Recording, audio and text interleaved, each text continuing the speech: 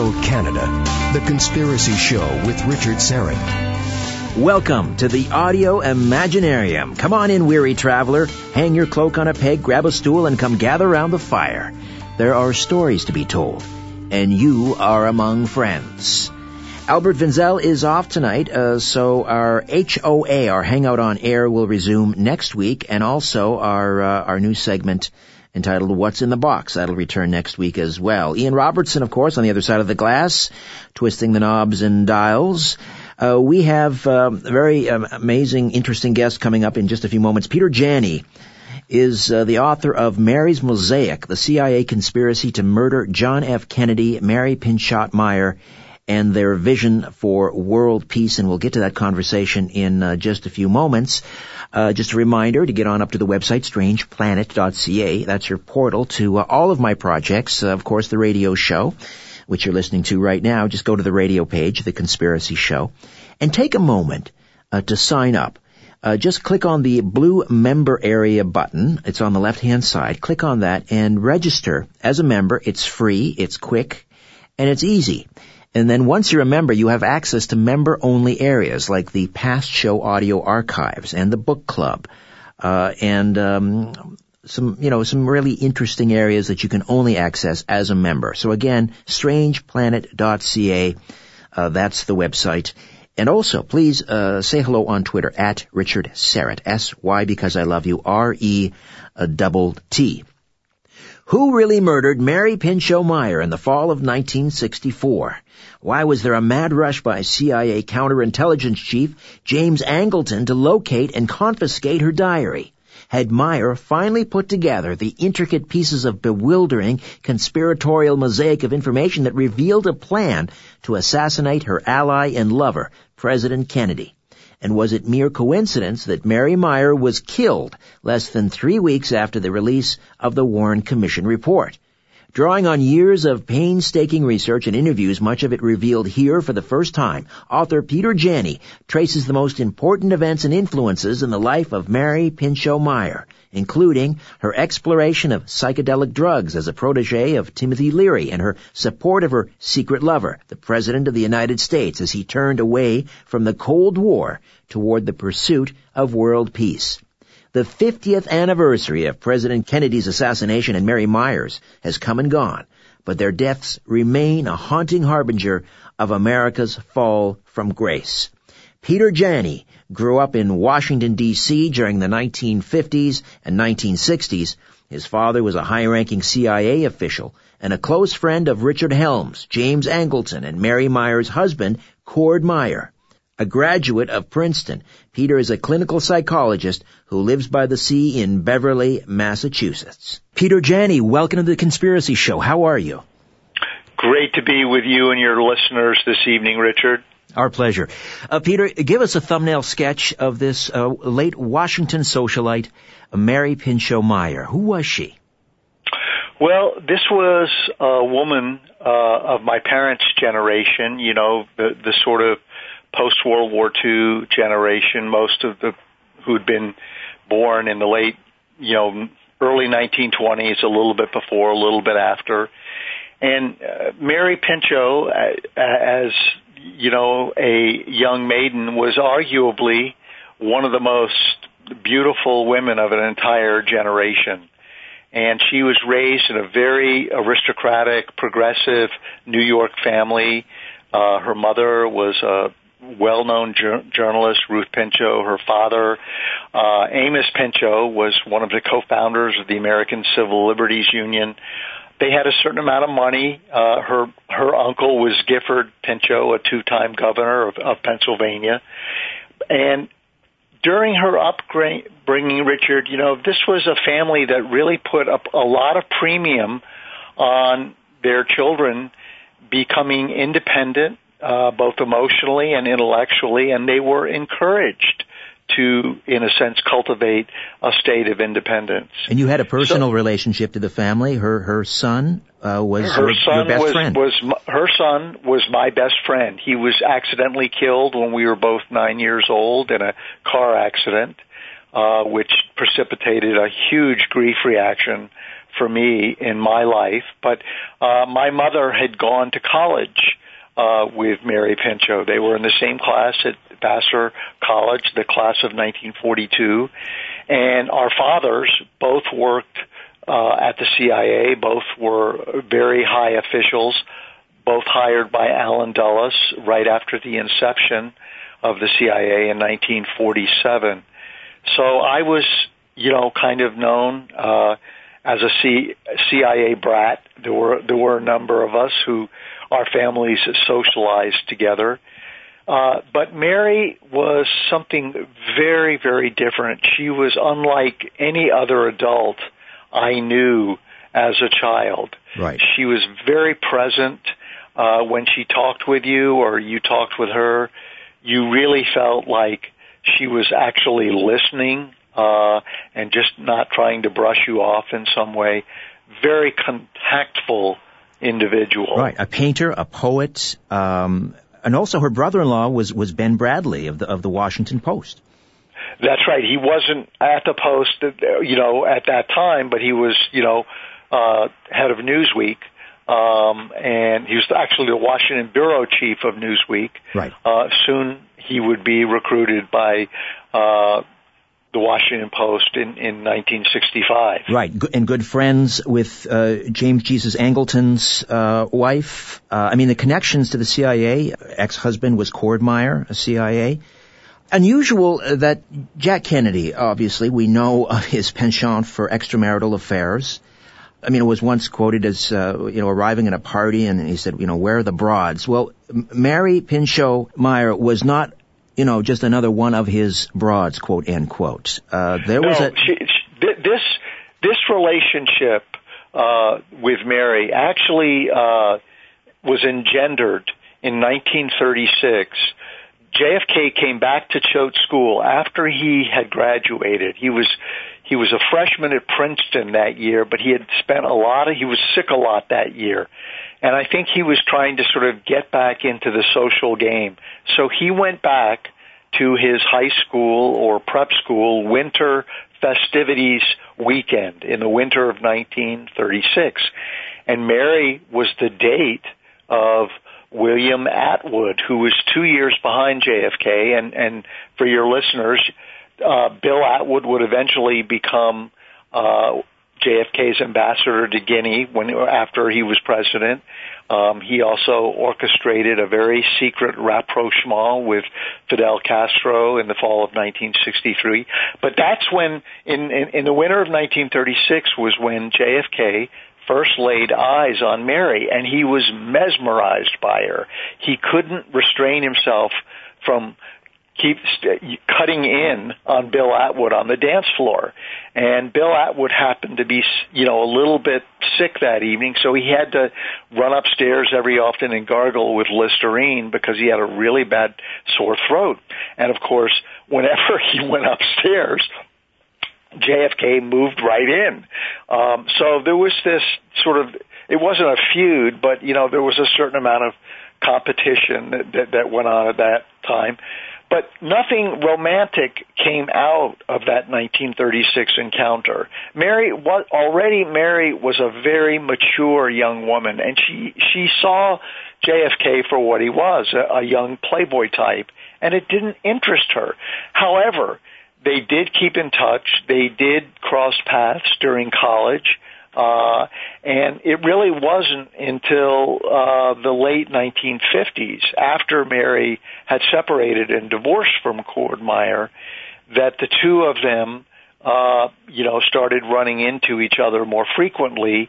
And it was in the fall of 1960 that, while he was campaigning for the presidency, that their actual affair began. Let me just remind listeners, Peter Janney is with us, the author of Mary's Mosaic, the CIA Conspiracy to Murder John F. Kennedy, Mary Pinchot Meyer, and their vision for world peace. This is the third edition.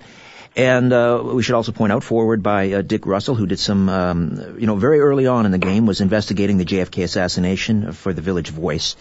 Not a lot of time here. We could take 3 hours, obviously, and discuss how their relationship unfolded and so forth. But let's move ahead to October 12th, 1964, about 3 weeks after the release of the Warren Report into the assassination of JFK. Mary's body is found in a park. She had been shot twice. And just sort of pick up the timeline from there, if you could, Peter. We're heading into a break in about 3 minutes, and we'll start it now. Well, your listeners should know that Mary had a routine. As a painter, she would go to her studio. It was in the back of the Bradley house in Georgetown. She would paint from about 8:30 to noon, and then she would customarily walk down into Georgetown and walk out what's known as the Chesapeake and Ohio towpath. And she would walk out the towpath about 1.5 miles to a place called Fletcher's Boathouse, and then turn around and walk back. And this was her routine. And so part of my research, I learned that she was under surveillance after the Warren Commission came out. And, of course, on a certain day, the order came down to take her out. And we should probably wait now until after the break. We'll go in and tell your audience exactly why and how this came about. Right, and no assassination, and let's call this an assassination, is complete without a patsy. And of course, they had one ready to go, and that was a poor African American by the name of Crump. Ray Crump Jr. Ray correct. Crump Jr. And as is often the case with these, there's a pattern here. It's like when Prouty was in New Zealand and he gets the newspaper and was reading about Oswald's, being arrested before they'd even apprehended him in the theater. Same sort of thing with Crump. It was all, they had this guy pegged. They knew everything about him, and they were ready to basically close the case. Is that not true? Yes, the parallels in terms of the actual structure of how the JFK assassination was structured and how this assassination was structured are very similar. All right. Okay, it's just remarkable. Right. I mean, for those who with ears to hear and eyes to see, you just see history. Well, as Twain said, it doesn't always repeat, but it often echoes. We'll come back with Peter Janney. This is the third edition of Mary's Mosaic, the CIA conspiracy to murder John F. Kennedy, Mark Pinchot Meyer, and their vision for world peace. Back with more of The Conspiracy Show. My name is Richard Serrett. Stay with us. Where there's smoke, there's The Conspiracy Show with Richard Serrett. We are back with Peter Janney, Mary's Mosaic, the CIA conspiracy to murder John F. Kennedy, Mary Pinchot Meyer, and their vision for world peace. And we should say that this is very personal, this account, because, Peter, you knew the Meyer family. Your best friend was Mary's son. He was killed tragically in 1956. As we will find out, it hits even closer to home. Your father was in the CIA, Wister Janney, and we'll talk about how he fits into this story as well. So we were talking about the timeline of Mary's murder, and she's discovered in this park. It was actually her brother-in-law Ben Bradley that identified her body in the morgue. Correct? That's correct, but that only took place after Ben Bradley got a very cryptic call from none other than my father, working at the CIA that day. And he called Ben up approximately about an hour or so after the murder had taken place. Ray Crump had already been apprehended and was arrested. They were waiting to take him downtown to the Metropolitan Police Department. And so shortly after lunch, as Bradley tells it in his memoir, he got a call from his friend, Wister Janney, and the call went pretty much like this. Wister said to Ben, "Ben, are you listening to the radio?" And Ben said, "Wister, why would I be listening to the radio? I'm at work." He said, "Well, there's been a shooting down on the canal, and by the description of it, it sounds like it could be Mary. Do you know where Mary is?" And of course, that sets off a chain reaction, in Bradley, who is very, stunned by what he's being told. In any case, he leaves work, and it isn't for several hours later where the police show up at Bradley's house, having been to every other Meyer residence in the immediate area, and said to him, Mr. Bradley, I think we may have your sister-in-law down at the morgue. Would you please come down and identify the body? At which point he did. But the real clincher here, Richard, is why is my father calling up Ben Bradley to tell him about this? And after years of struggling with this was part of the CIA controlling the entire scenario. In other words, they waited until Crump was arrested. The police had no understanding of who the body was. There was no identification on Mary. The only thing that they eventually saw was that inside of the gloves she was wearing, there was a name tag that said Meyer on it. And that was the only clue that eventually led the police to go to her house and find that no one was there. And by elimination, it became apparent that the body in the morgue was that of Mary Meyer. And Mary Meyer's affair with President Kennedy was not public knowledge until, was it the National Enquirer that actually broke the story in 1976? But obviously others knew, were well aware. I'm assuming the Secret Service and the CIA. There was a close group of Mary's friends that knew. I would say less than 5. Ben Bradley maintains that he didn't know about the affair. I kind of doubt it. And of course, her sister maintains that she didn't know about the affair, which I think is probably true. Mary was a very private person, and I think she made it clear to JFK that, look, if they were going to do this, he needed to play ball with her and basically, try and be as secretive about this as possible. So there's this little dance that JFK does when he gets together with Ben Bradley and his wife, who is Mary's sister, and of course he pretends to be very doting on Mary's sister, thinking that she is his ideal woman, but it's just for show. Secretly, JFK is really head over heels in love with Mary. He told his dear friend Charlie Bartlett, who was the Washington editor of the Chattanooga Times newspaper, who JFK confided to a lot, that he was in love with Mary. He told Kenny O'Donnell, his special assistant, his closest assistant in the White House, that after he left the presidency, he was going to divorce Jackie so that he could be with Mary. This was what I call, as a psychologist, a relationship of redemption. I think JFK saw in Mary, for the first time, a woman who he could really trust and respect, and who was not going to play games with him, nor was she going to tolerate any kind of games from him. So all through the book, your readers will see that there are little vignettes, of stories that I've tried to footnote over the years that really show that Mary was saying, look, if you want to hang with me, you better get your stuff together, because I'm not going to put up with this crap.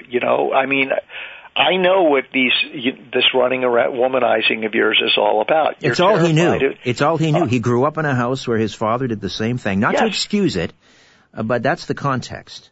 Yes, but what this is really psychologically a reflection of is a flight from real intimacy. And JFK had tremendous difficulty with women and being able to be emotionally honest and intimate with them. I think, he lost one of his best friends when his sister Kat died, and she was killed in an airplane crash, I think in the late 1940s. Kit, as she was called, and I think it devastated JFK that the closest relationship he had ever had with any kind of woman, his sister, was now lost. Peter Janney is with us, author of Mary's Mosaic, the CIA conspiracy to murder John F. Kennedy, Mary Pinchot Meyer, and their vision for world peace. just jumping ahead here quickly, and we need more time, obviously, but the connection with Timothy Leary and Mary Pinchot Meyer. The story goes that apocryphal or not, you tell me, she introduced LSD to the president? Well, she introduced the hallucinogen psilocybin, which is, like LSD. It's a little bit different, but, the same idea.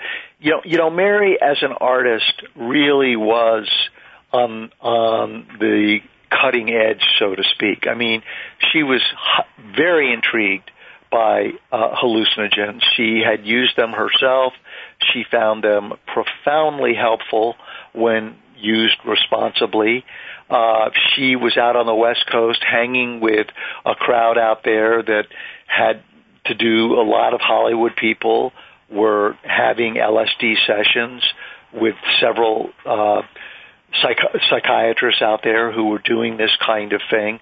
So this was really, kind of the avant-garde artistic trajectory that Mary was a part of. And so, when she realizes what the power of these substances are, she feels that they can be an immense tool for expanding the consciousness of political leaders to show them that, there is something more important than imperialism and war and conquering the world. And so she goes to Tim Leary actually in the fall of 1962 because she wants to learn how to guide someone through a hallucinogenic session.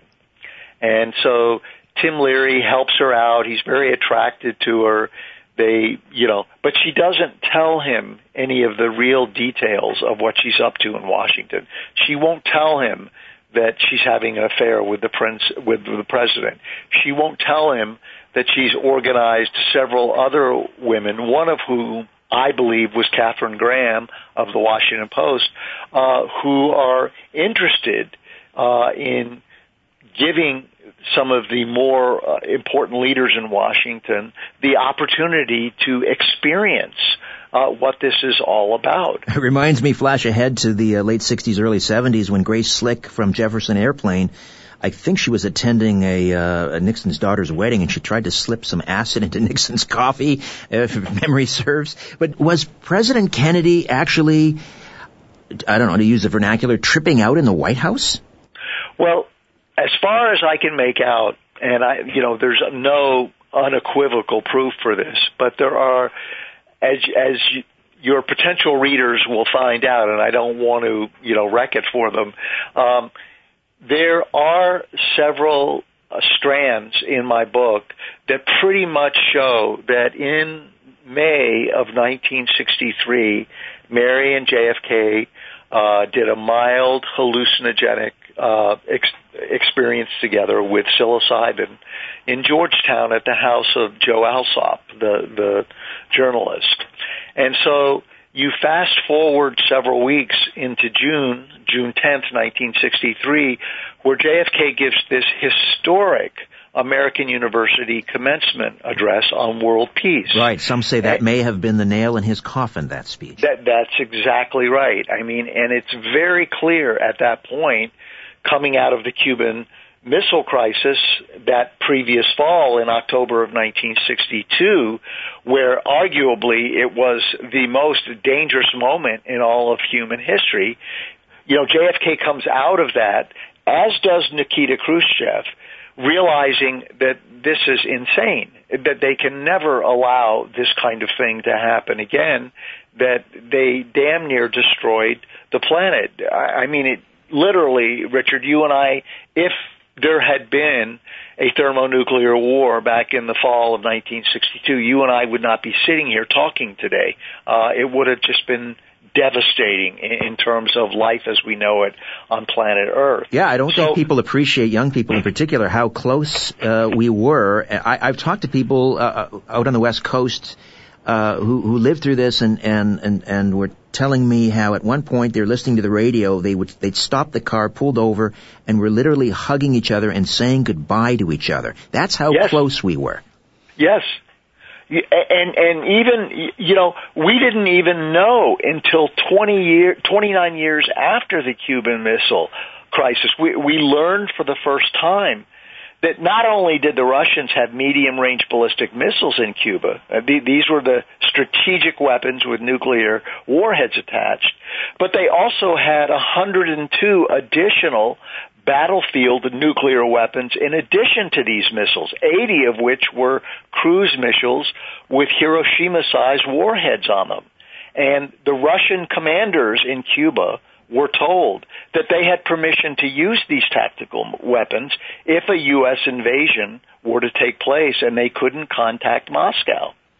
So this would have precipitated a thermonuclear war.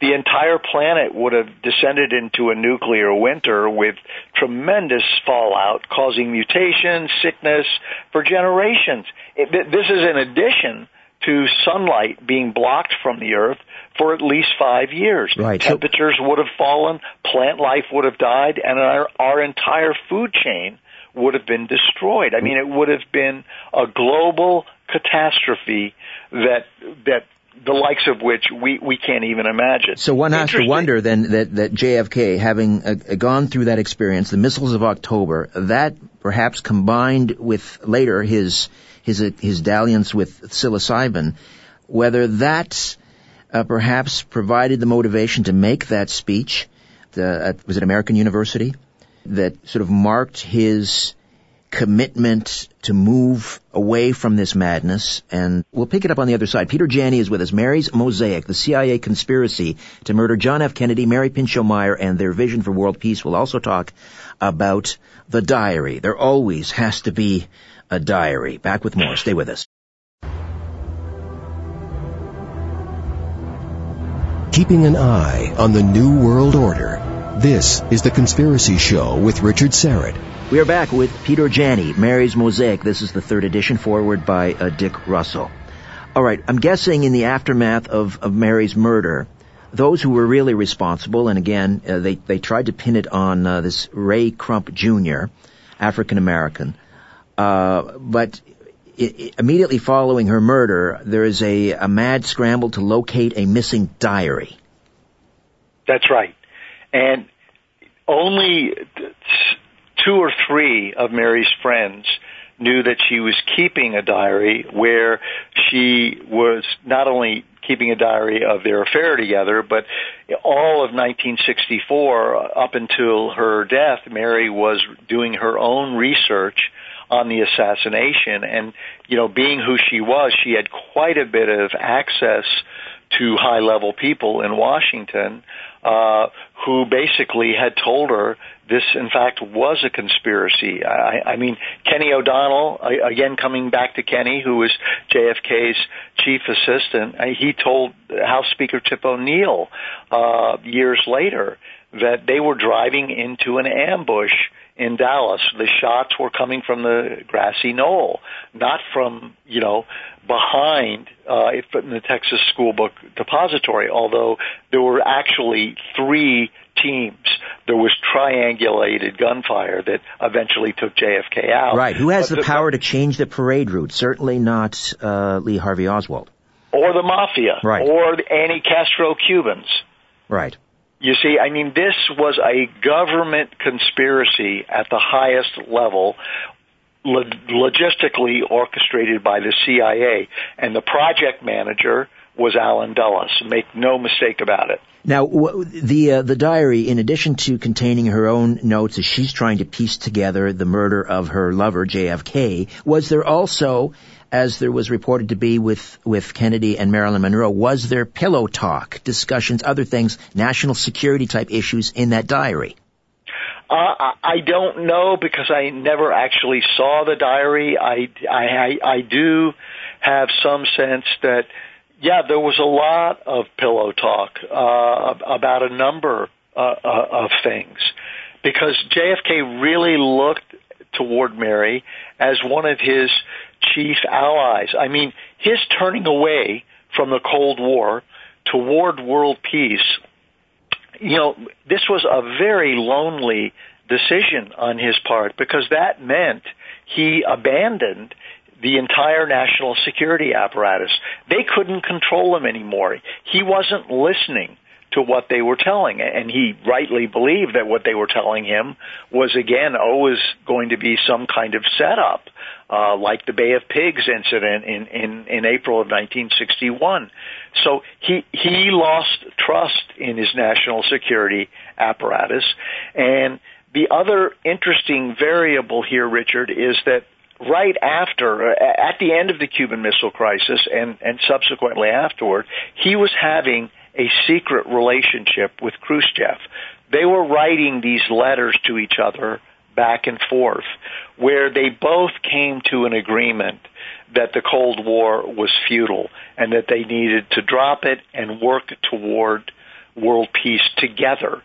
So in this American University speech, JFK announces for the first time to the public that he's going to create a limited nuclear arms treaty with Russia. And literally, that treaty is ratified in the space of 3 months. It's ratified by the U.S. Senate in the following September in '63. This kind of thing was unheard of. And of course, had the CIA been a part of this treaty or the Pentagon part of this treaty, they would have never gotten it ratified. He abandoned the national security apparatus in order to get this done. But that was just one instance of his world peace initiative. Another one was that he was going behind the main lines of Channel to try and make peace, to create a new rapprochement with Fidel Castro. He did not want to keep having this militaristic, bellicose, threatening kind of war with Cuba, and with the CIA always trying to sabotage the country or kill Castro, one thing or another. JFK was going underground to try and reach Castro to see what they could do to work together and come together. The third thing that he was doing, and there were more than three, but I'm just going to give you the highlights of something really important. In November of '63, early November, he goes to the UN and he announces that he wants to go to the moon with Russia, that this is going to be a joint space venture. And this would have been the ultimate symbol of the end of the Cold War. Had the U.S. and Russia gone to the moon together, we would be living on a very different planet. Indeed. We're going to head into a break. Peter Janney, Mary's Mosaic, the CIA conspiracy to murder John F. Kennedy, Mary Pinchot Meyer, and their vision for world peace. Back with one more segment here on The Conspiracy Show. Don't go away.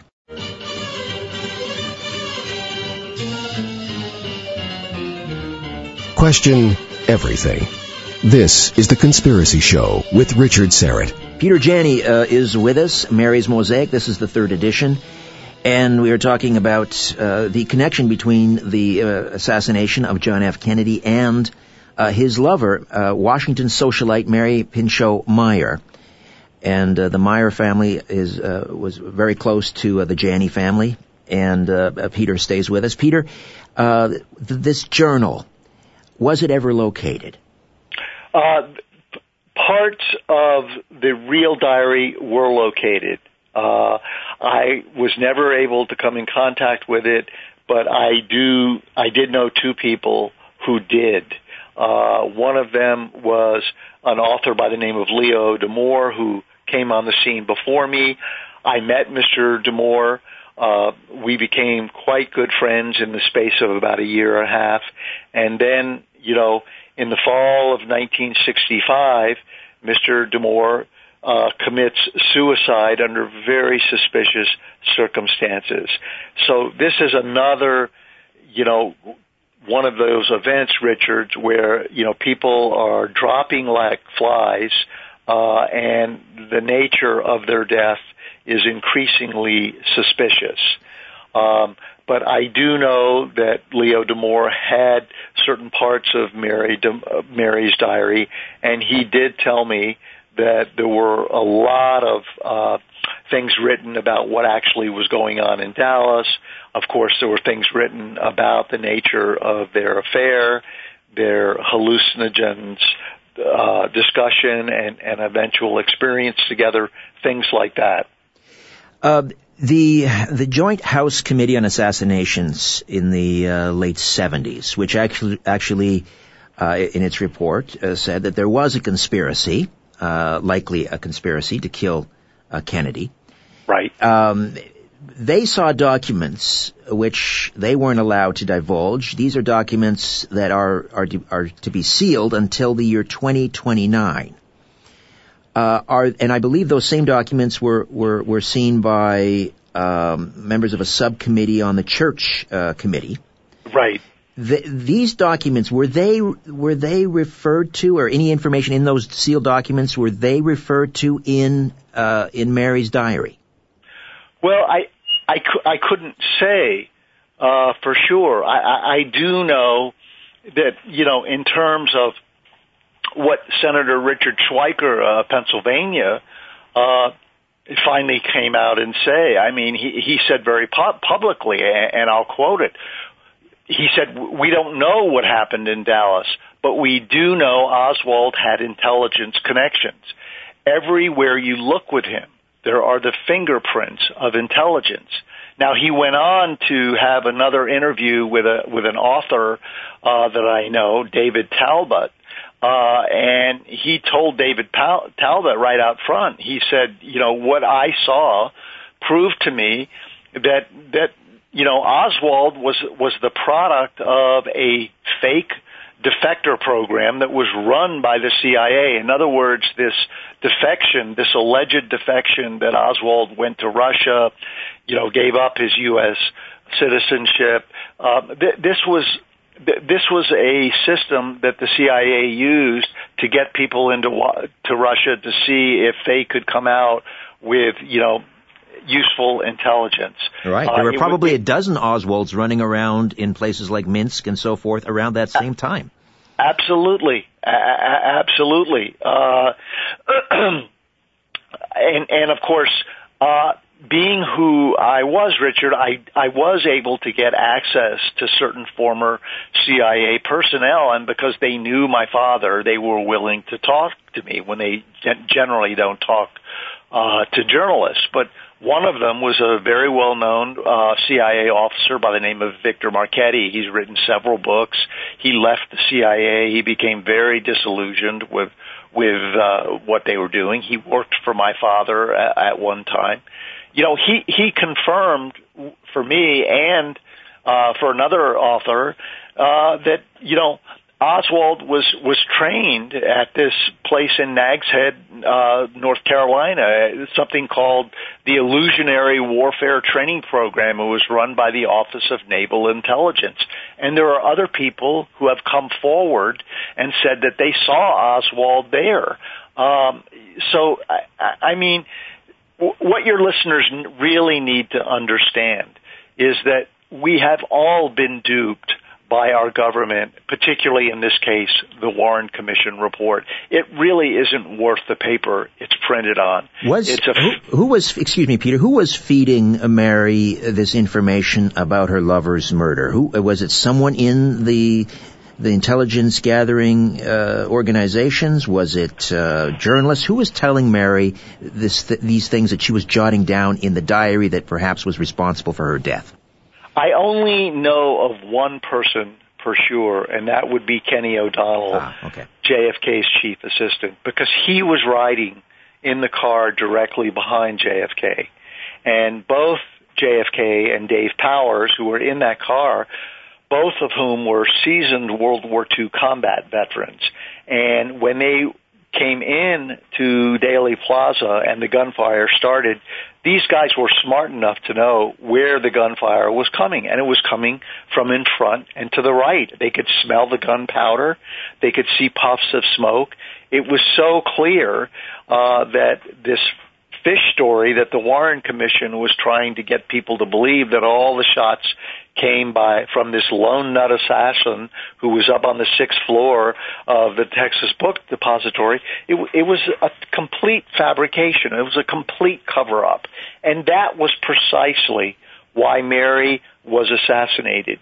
She read the Warren Commission report, the abridged paperback version, when it first came out in late September of '64, and it was at that point she realized, my God, this is an even bigger cover-up than the assassination itself. The only thing left for me to do is to go public with who I am and what my relationship to the president was, and to tell people what is really going on here. Her phones were being tapped. The CIA was very aware of what she was doing. She was put under surveillance. They knew what her routines were, and a decision was made to make it look like a random act of violence out on the Canal Towpath on October 12th, and that's when they took her down.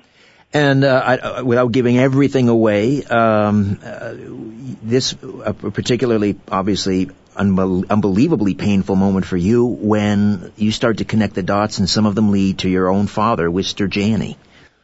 That's correct. Part of the reckoning that I eventually had to do in doing this research, coming to the point where I could put the pieces together, was realizing, oh my God, not only was my own father part of the conspiracy to take this woman out, I learned through a particular CIA document, which is Appendix 5 in the new edition, that he was instrumental in trying to destroy the credibility of Jim Garrison's investigation of Clay Shaw. I mean, my father was clearly involved in the cover-up of trying to maintain the CIA's innocence in this event, when in fact they were the ones that were pulling all the strings together and creating the scenario for this to happen in Dallas. What was your relationship like with your father growing up? Well, as I went to college in the fall of 1966, with the escalation of the Vietnam War starting to take place, that's when my father and my relationship really started to be challenged. I was not happy at all with learning about what the CIA was doing in the world, and specifically what my father was doing in the world as part of it. I didn't really know that much about what he really did. I didn't find out most of what I know until after he died. He died very early in 1979. He wasn't even 60 years old yet. And so it wasn't until, approximately 2006, 2007, when I was deep into the research of putting this book together, that I was able to put two and two together and see who he really was and what he had really done. And I can't imagine how painful that must have been for you, but are you able to take me back to, was there a particular document, a particular piece of evidence that pointed towards your own father? Well, there's a little vignette in the book where I talk about being awakened one February morning in 2007. It was very dark in my room. I woke up. I was disoriented. I thought someone might be in my apartment. My memory was that I'd been talking to someone, but I didn't know who I was talking to. But there was a presence, in my immediate environment, and I just sort of sat up and sort of pulled myself together and got oriented, and then immediately this thought came through of understanding why my father had called Ben Bradley right after the murder. My father knew about the murder. He knew what was going on. The CIA was, controlling the whole operation. And it was clear to me that he had a role, an assignment in this assassination, and that was it. In terms of the document that I came across that document soon after It is I really don't know why the CIA let it out. It was, it went through the CIA historical review process, but it's so incriminating. I mean, the document itself is what any lawyer would call prima facie evidence of the CIA's involvement in the Kennedy assassination, and your readers will be able to see it in the back of my book. It's appendix number 5, and I discuss it at the end of the new chapter, the very last chapter, and it's quite upsetting, and I don't think there have been any assassination researchers who have really understood the significance of it. It's very damning. It's very incriminating. And, this is an upper-level, high-echelon, secret CIA meeting going on with the highest level of leadership in the agency at that time. And they are very, very worried about what Jim Garrison's investigation is uncovering. And that's why they're having a series of these meetings about what Jim Garrison is doing. And of course, the immediate question, Richard, is, well, if you guys are so convinced that Lee Harvey Oswald was the lone nut assassin, why are you so upset about this? And of course, it's all right there on the page. The CIA, were they just a collection of soulless mercenaries, or deep down did they truly believe that Kennedy was a national security risk, had to be removed by whatever means, and unfortunately Mary Pinchot Meyer was just one of those loose ends that had to be cleaned up as well? Well, I think what your listeners need to understand is that any president who comes into office and decides that they want to have their own administration and be independent and take our country where they believe it should go, they're going to be shit out of luck.